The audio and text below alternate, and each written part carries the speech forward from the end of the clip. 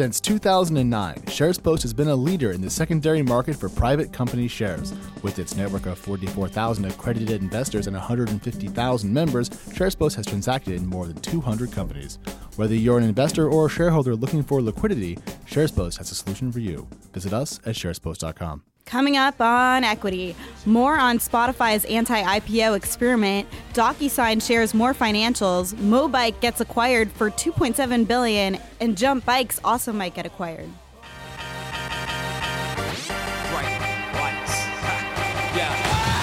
Welcome to Equity. I'm TechCrunch's Katie Roof. My colleague Matthew Lindley's off today, joined by Crunchbase News Editor-in-Chief Alex Wilhelm. Good morning. And our special guest today is Dave Welsh, who's head of growth equity at KKR. He does venture capital, not private equity, but... Yeah, thanks. Yeah, great to be here. Thank you, Katie. Yeah.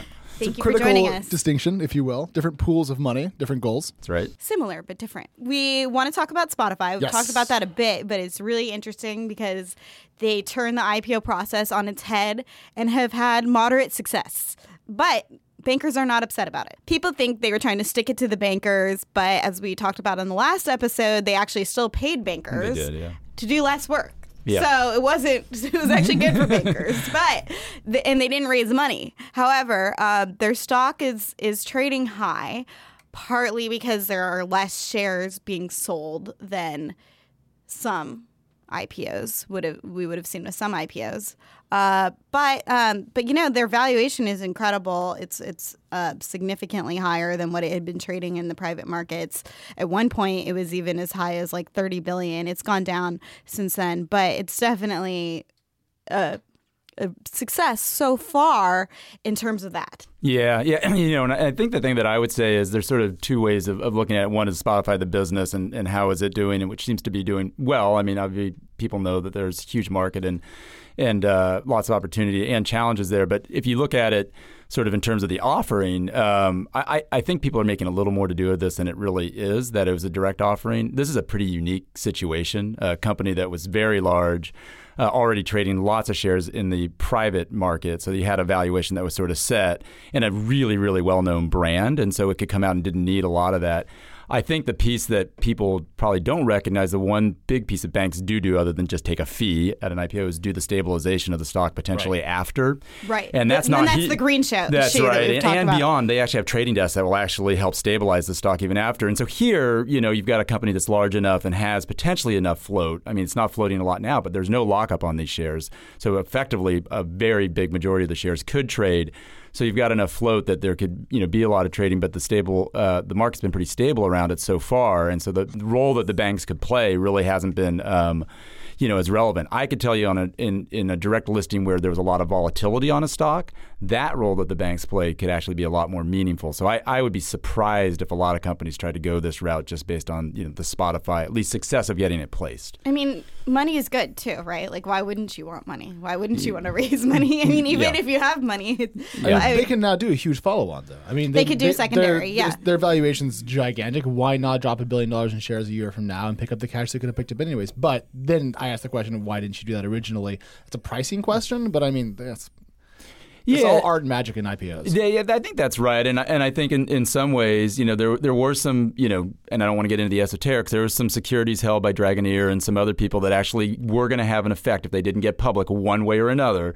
And so they wound up resolving that ahead of time, but that was one of the motivations originally. They wound up sorting that out ahead of time. They did, although there's actually a very closed esoteric clause that could allow them, if they didn't go, to actually come back, and there was actually more shares that could have been issued. They could have They could have unrolled that convert that they did, and that would have put them actually back into the same place they would have been. So that's that interesting. Was, yeah. So that was sort of way deep buried in there. Was that notion? So that was still a driver, in my opinion, at some level. And that's why you never had bankers over. So a little over a year ago, Ingrid London and I reported that Spotify wasn't able to go public last year. They were realizing they weren't ready for an IPO, and it partly had to do with these debt terms that they had. So, I mean, it sounds like they devised a clever scenario. But, they didn't say that it was about that. What the company claims it was about, and insists that it's about, is like democracy, like a democratic process. Because the IPO process, normally you have to raise money, but it's not from retail investors. It's usually institutional investors and high net worth individuals that are connected with the banks. So it's not a fair process per se, but they do that to help stabilize the stock and help. The idea is that those people are going to help hold it longer. Yeah, right. I mean, and I think that there is some truth in that, right? If you get the right institutional holders, it can create a long-term, stability for the stock. And I don't want to say that the reason, the driving reason was this, sort of vehicle I talked about, this debt vehicle. I think there was legitimacy that they wanted to have the stock held by more people. I think legitimately they wanted to give their employees some opportunity to be able to have some liquidity. Many of them have been in it for a long time. That said, there was a pretty big liquid market for this on the private side of things before the IPO. So there was some other ways for people to get a lot of the benefits that they're talking about. So I think there were some other underlying driving factors as to why they went public. How much more willing was Spotify to let its employees sell their stocks in the private markets compared to average? I wish I could tell you. I don't know for sure. Compared to Uber, they're definitely a lot better about that. Other ends of the spectrum. Yeah, right, exactly. So all I can say is a lot seem to be trading. Mm-hmm. And so I don't know. I'm not inside, sort of Spotify to be able to tell you that management was specifically saying it's okay, but they clearly weren't trying to put up the hurdles that some of the other firms have, done or started to do. Spotify has been one of the hottest trades in the pre-IPO markets for a while now, according to people I know in the secondaries market. And so I'd been hearing about that for a while. But obviously with secondaries, it trades at a lot of different prices. And it's hard to get intel into exactly where people are buying and selling at. And so they did it sort of like a secondary. But now that it's public, that you're buying and selling it at a comparable price to where others are at. So it's like an improved secondary. I mean, it's trading as a stock. I mean, it's on the stock market now, but that was the idea. Spotify claimed that they were trying to make it just like the pre-IPO trading. Right, more transparency and give people confidence that what they're actually trading at is what the market is, sort of valuing it at. And that's what's happened. So this morning, Matt Levine in Money Stuff, the best, my favorite newsletter of all time, wrote that the trading range for Spotify shares has dramatically tightened post direct listing compared to its private market trading beforehand. So now its employees not only have easier access to liquidity, they also have a much clearer price. And so they know they're probably going to get a much more reasonable dollar amount per share for their equity they've accreted. So I think that's something that I didn't really realize was going to happen before the direct listing. In fact, I probably would have guessed there would be even more volatility. Again, proving what I know.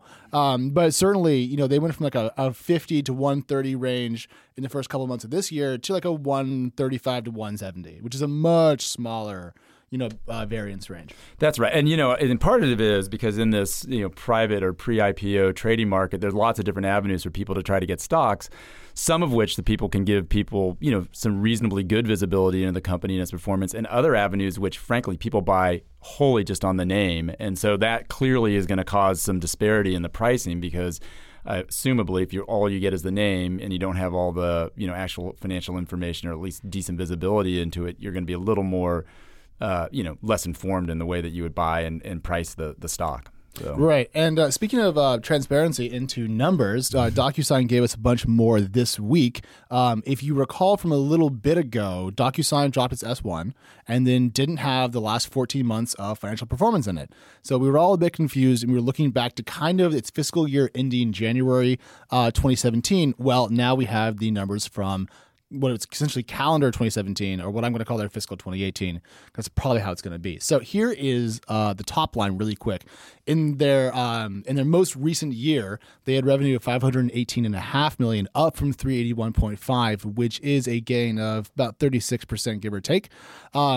Gross profit grew to over $400 million by a smidge, to be fair. And then on an operating basis, the company lost $116 million in the preceding fiscal year, down to 52. And that's a huge improvement. So more revenue, more gross profit, smaller losses, and a reasonable growth rate given their scale. And also critically, in their most recent quarter, if you look at their quarter by quarter results, they had a very, very modest net loss on a decent revenue base. So the health we were hoping to see in that kind of mysterious original S1 has come to bear. And I'm curious what we think about their prospects. Well, I mean, just starting at the top, I love the company. I think there was a lot of question years ago as to whether or not someone could really dominate this space and whether there's enough differentiation in the product. And I think we've all come to see, certainly in my business, I get, quote, DocuSigned something, probably daily now, right? And it's become pretty clear that better than faxing. Yeah, it's certainly better than faxing. You can do it from just about anywhere. And so, I think they've clearly, set a standard, which is incredible. But I agree with you. I think some of the questions around DocuSign were, do they have a business model, because they were spending quite a bit in sales and marketing and other areas that could scale, to an interesting level. I think these results show us they do, and show us that they're focused on it, and show us that they actually now are, in this mode where they want to, build a business that's not just a great, broad name, but actually can be a great investment, which means you better make money at some point. So I think, look, I really like the business. I think it's very sticky, and I think it will be a really interesting IPO. I think it will come out and do well. I mean, top line growing and losses narrowing, that looks good. I think the stock market likes that. That usually goes well. I mean, we saw something similar with Dropbox to a certain extent, and Dropbox has done pretty well. So I think their financials are in a good spot. It took a long time for them to get there. They've been around for 15 years, but they did it. Yeah. It's coming. It's almost here. Yeah. Now I'm really curious what they're going to be worth, because now that we have all the new numbers, everyone has to rerun their math and try to figure out at this growth rate, at that level of subscription revenue, at that dollar amount, at that maturity point, what's it worth? And given the huge range of revenue multiples we've seen, Atlassian at 17, Dropbox at 11, Box at 6.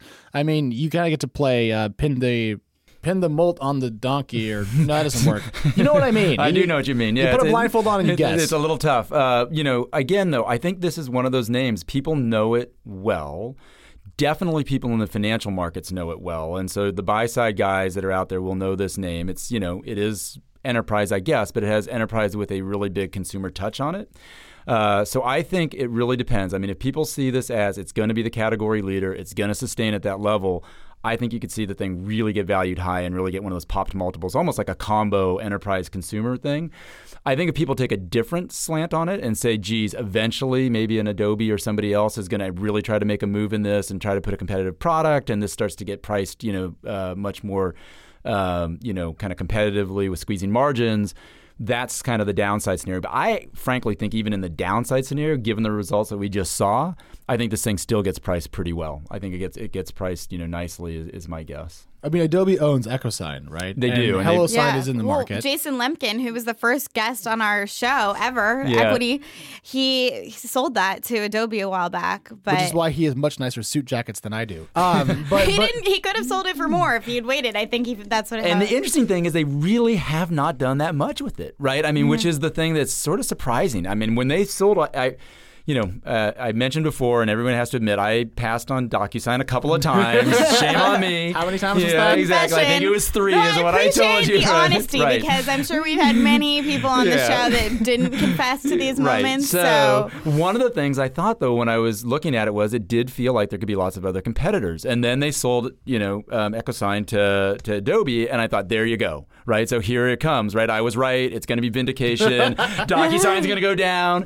And it obviously didn't, and I did. Rooting against your friends, exactly. And yet Adobe really hasn't done that much with it. They have a product; it's out there. I see it occasionally, but it's really clearly nothing like the DocuSign. There's something called HelloSign. There's others. They exist, but I think it's just true in enterprise in general. It's like once you find something that works, even if there's another product that may be slightly better, they don't want to have to change everything and introduce a new product to their workforce, and so customer retention tends to be high as long as there aren't significant problems. No, agreed. And they did a really good job of something which they had talked about when I looked at it early, but I wasn't sure. They got the law firms to actually get engaged with it, and so the law firms all use it and all of their clients, and so that's really become the thing that sort of pinned them in, because once you have the law firms using it, all the businesses, it's really hard to shift out. Lawyers love DocuSign. Yeah, lawyers love to make things more complicated. This is not an ad for DocuSign, by the way. We should say something negative. I got it. Well, I mean, they're losing money and they've been around for a long time. Well, here's a scale point. So we mentioned HelloSign, which is a competitor. So HelloSign has raised $16 million to date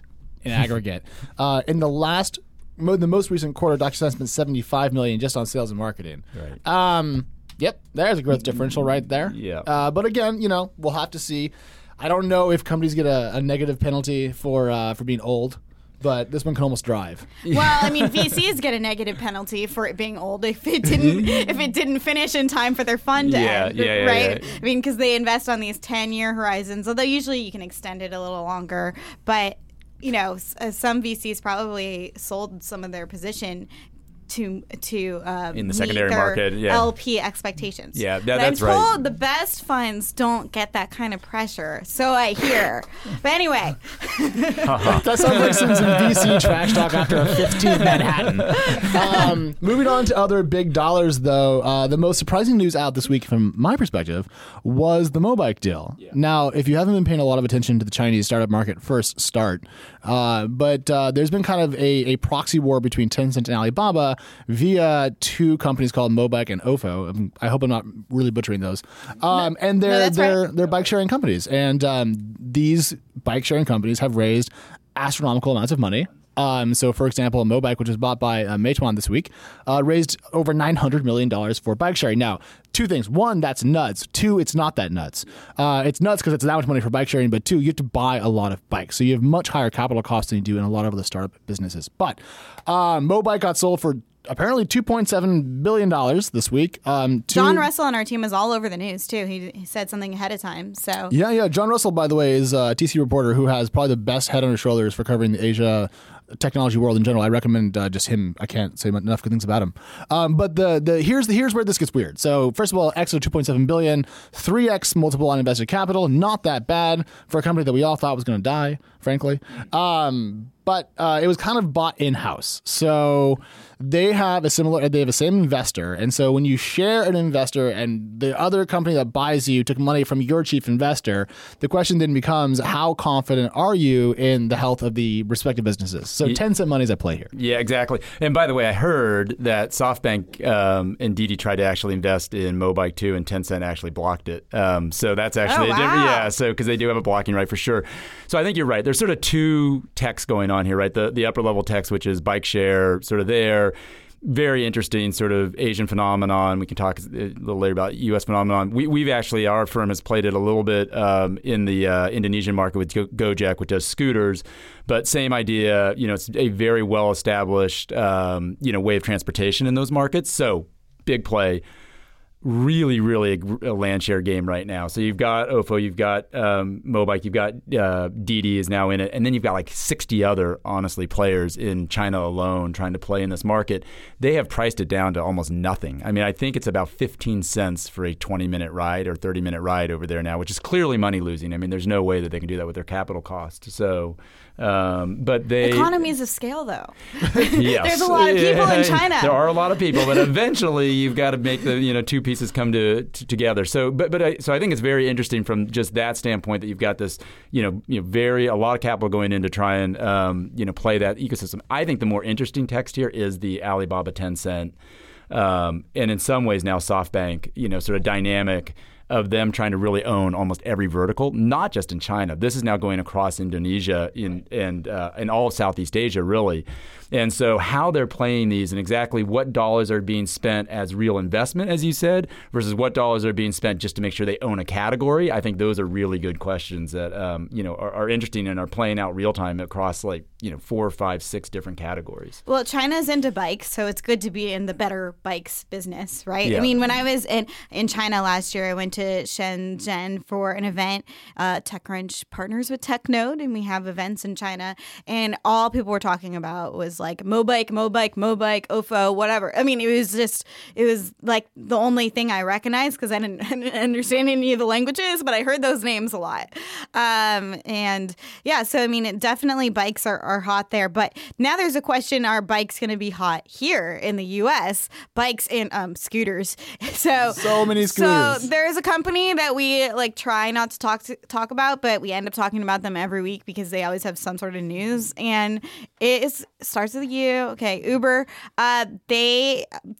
Multiple sources tell me they have offered Jump Bikes, an e-bike here that they partner with, an acquisition offer of over $100 million. I don't know how much more than $100 million, but I know that it's more than that.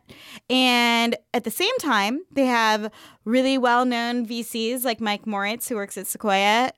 He's kind of legend here in venture capital in Silicon Valley.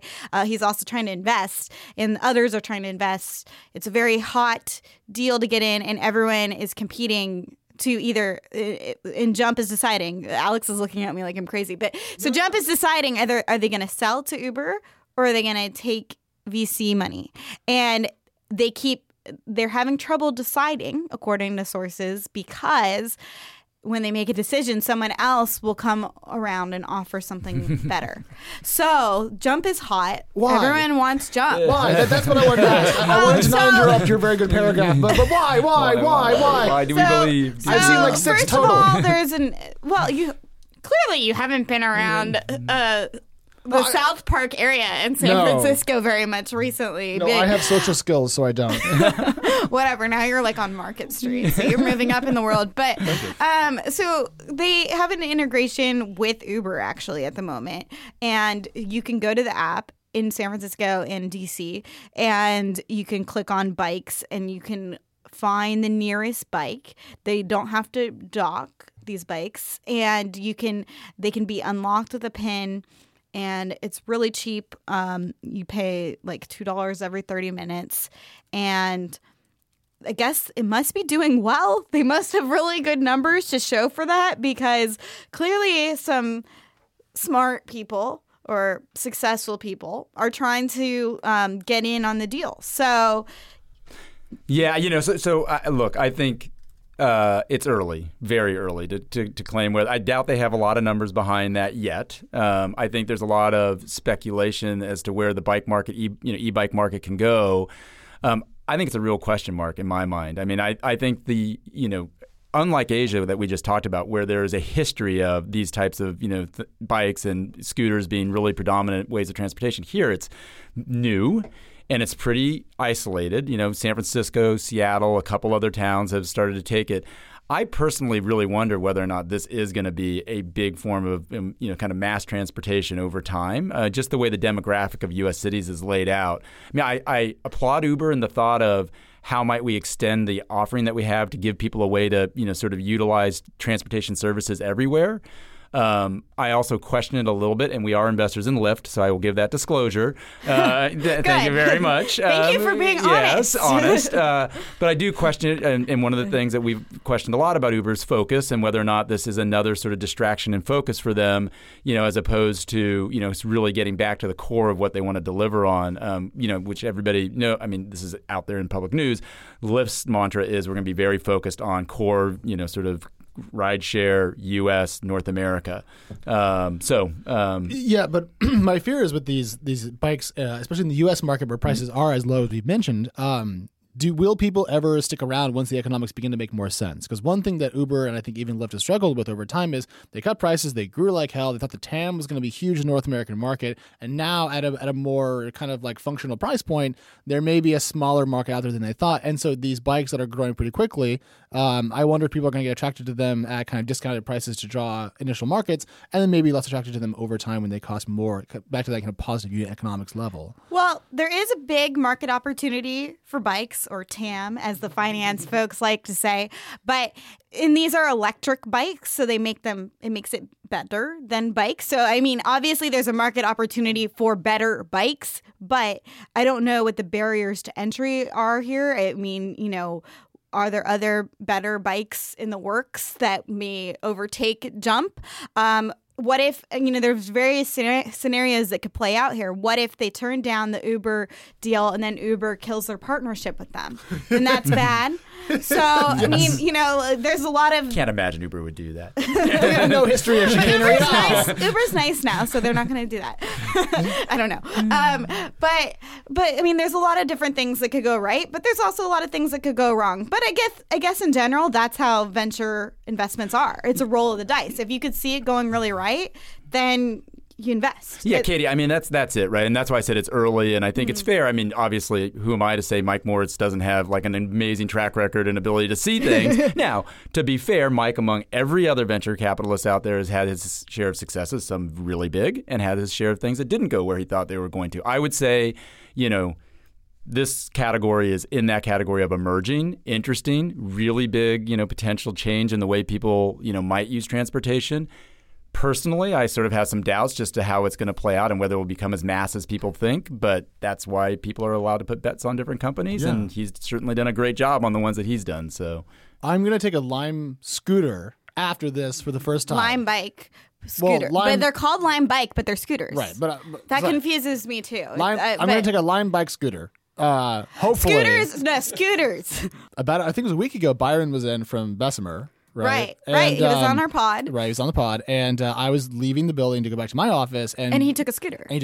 And so obviously he's like, this is my scooter. And I'm like, well, give me that. So I hopped on. It was a Bird. And I hopped. He was like, you push that. Scooter. It makes go. And I'm like, okay, cool. So I pushed that and off we went. It was so much fun. I hate to be positive and nice to a startup, but holy hell, I had a good time. And so like today I was like, do I take the bus back to the office? Do I fight through the traffic? I'm like, you know what? I'm going to go see if there's a scooter around. So I will report back, maybe from the grave, the next time that I'm here, depending on if I actually make it or not back to the office. But I'm going to try. And this is what we call on-the-ground reporting. I haven't taken one yet, but my next meeting's about a block away, and I'm thinking of thinking about doing it. Doing a scooter. Well, I walked 2 blocks and I almost tripped on 3 of them, so I can tell you they're definitely available and around. In this area, Soma, there's a lot of them. Yeah. So, I mean, actually, there was like a tweet exchange this week where my friend Julie Verhage, who works at Bloomberg in New York, she tweeted that in New York, the first sign of spring is kids on scooters, and I said in San Francisco, it's VCs on scooters. Yeah, exactly. I was trying to think like the guys in New York with their suits and everything else jumping on a, whether it's a scooter or, whether it's a jump bike, or it seems a little, so there are probably some demographic cities where it might work. There are others where it pretty clearly feels like it wouldn't. So I mean, Bird, one of the scooter companies that has now recently launched an SF, has raised $115 million. And I believe that Lime Bike has raised like 120 or 130. Right. That is an ocean of capital. So far. Katie's completely right. By the These time are this goes capital-intensive businesses, and that's the thing, is they're going to have to raise a lot of money. It's more than a roll of the dice in these scenarios. It's a big roll of the dice because you really have to go big or go home. Or you may just accidentally have bought your VC firm a lifetime supply of scooters. There you go. Yeah. Every one of their family members and extended will have that as a Christmas gift for the next... It's not even that much of a joke. If you Google Blue Gogo, like leftover bikes, Blue Gogo was a competitor to Ofo and Mobike in China that shut down, and they had like tens of thousands of bikes, which are now in kind of like long rows in certain abandoned lots, and you can just look at these almost from the satellite images. There's so many of them. So don't do that. Well, by the way, I mean, one of the things, not jumping back to the Chinese market, they are really concerned with the litter of these bikes. Like, they literally have these bikes breaking down on the road and starting to stack up and literally becoming an issue. So there is this issue as it really proliferates. Broken bikes getting in the way of foot traffic. I mean, that's actually like a real thing over there now. Wow. So, yeah. On that note, thanks for tuning in. Come back next week. All right, everyone. We want to say a special thanks to our producer, TechCrunch's own Christopher Gates, our executive producer, Henry Pickavet. Thank you to Katie Roof. Thank you to Matthew Lindley. And thank you to you for leaving us that 5-star iTunes review. That's Equity. We'll see you all next Friday.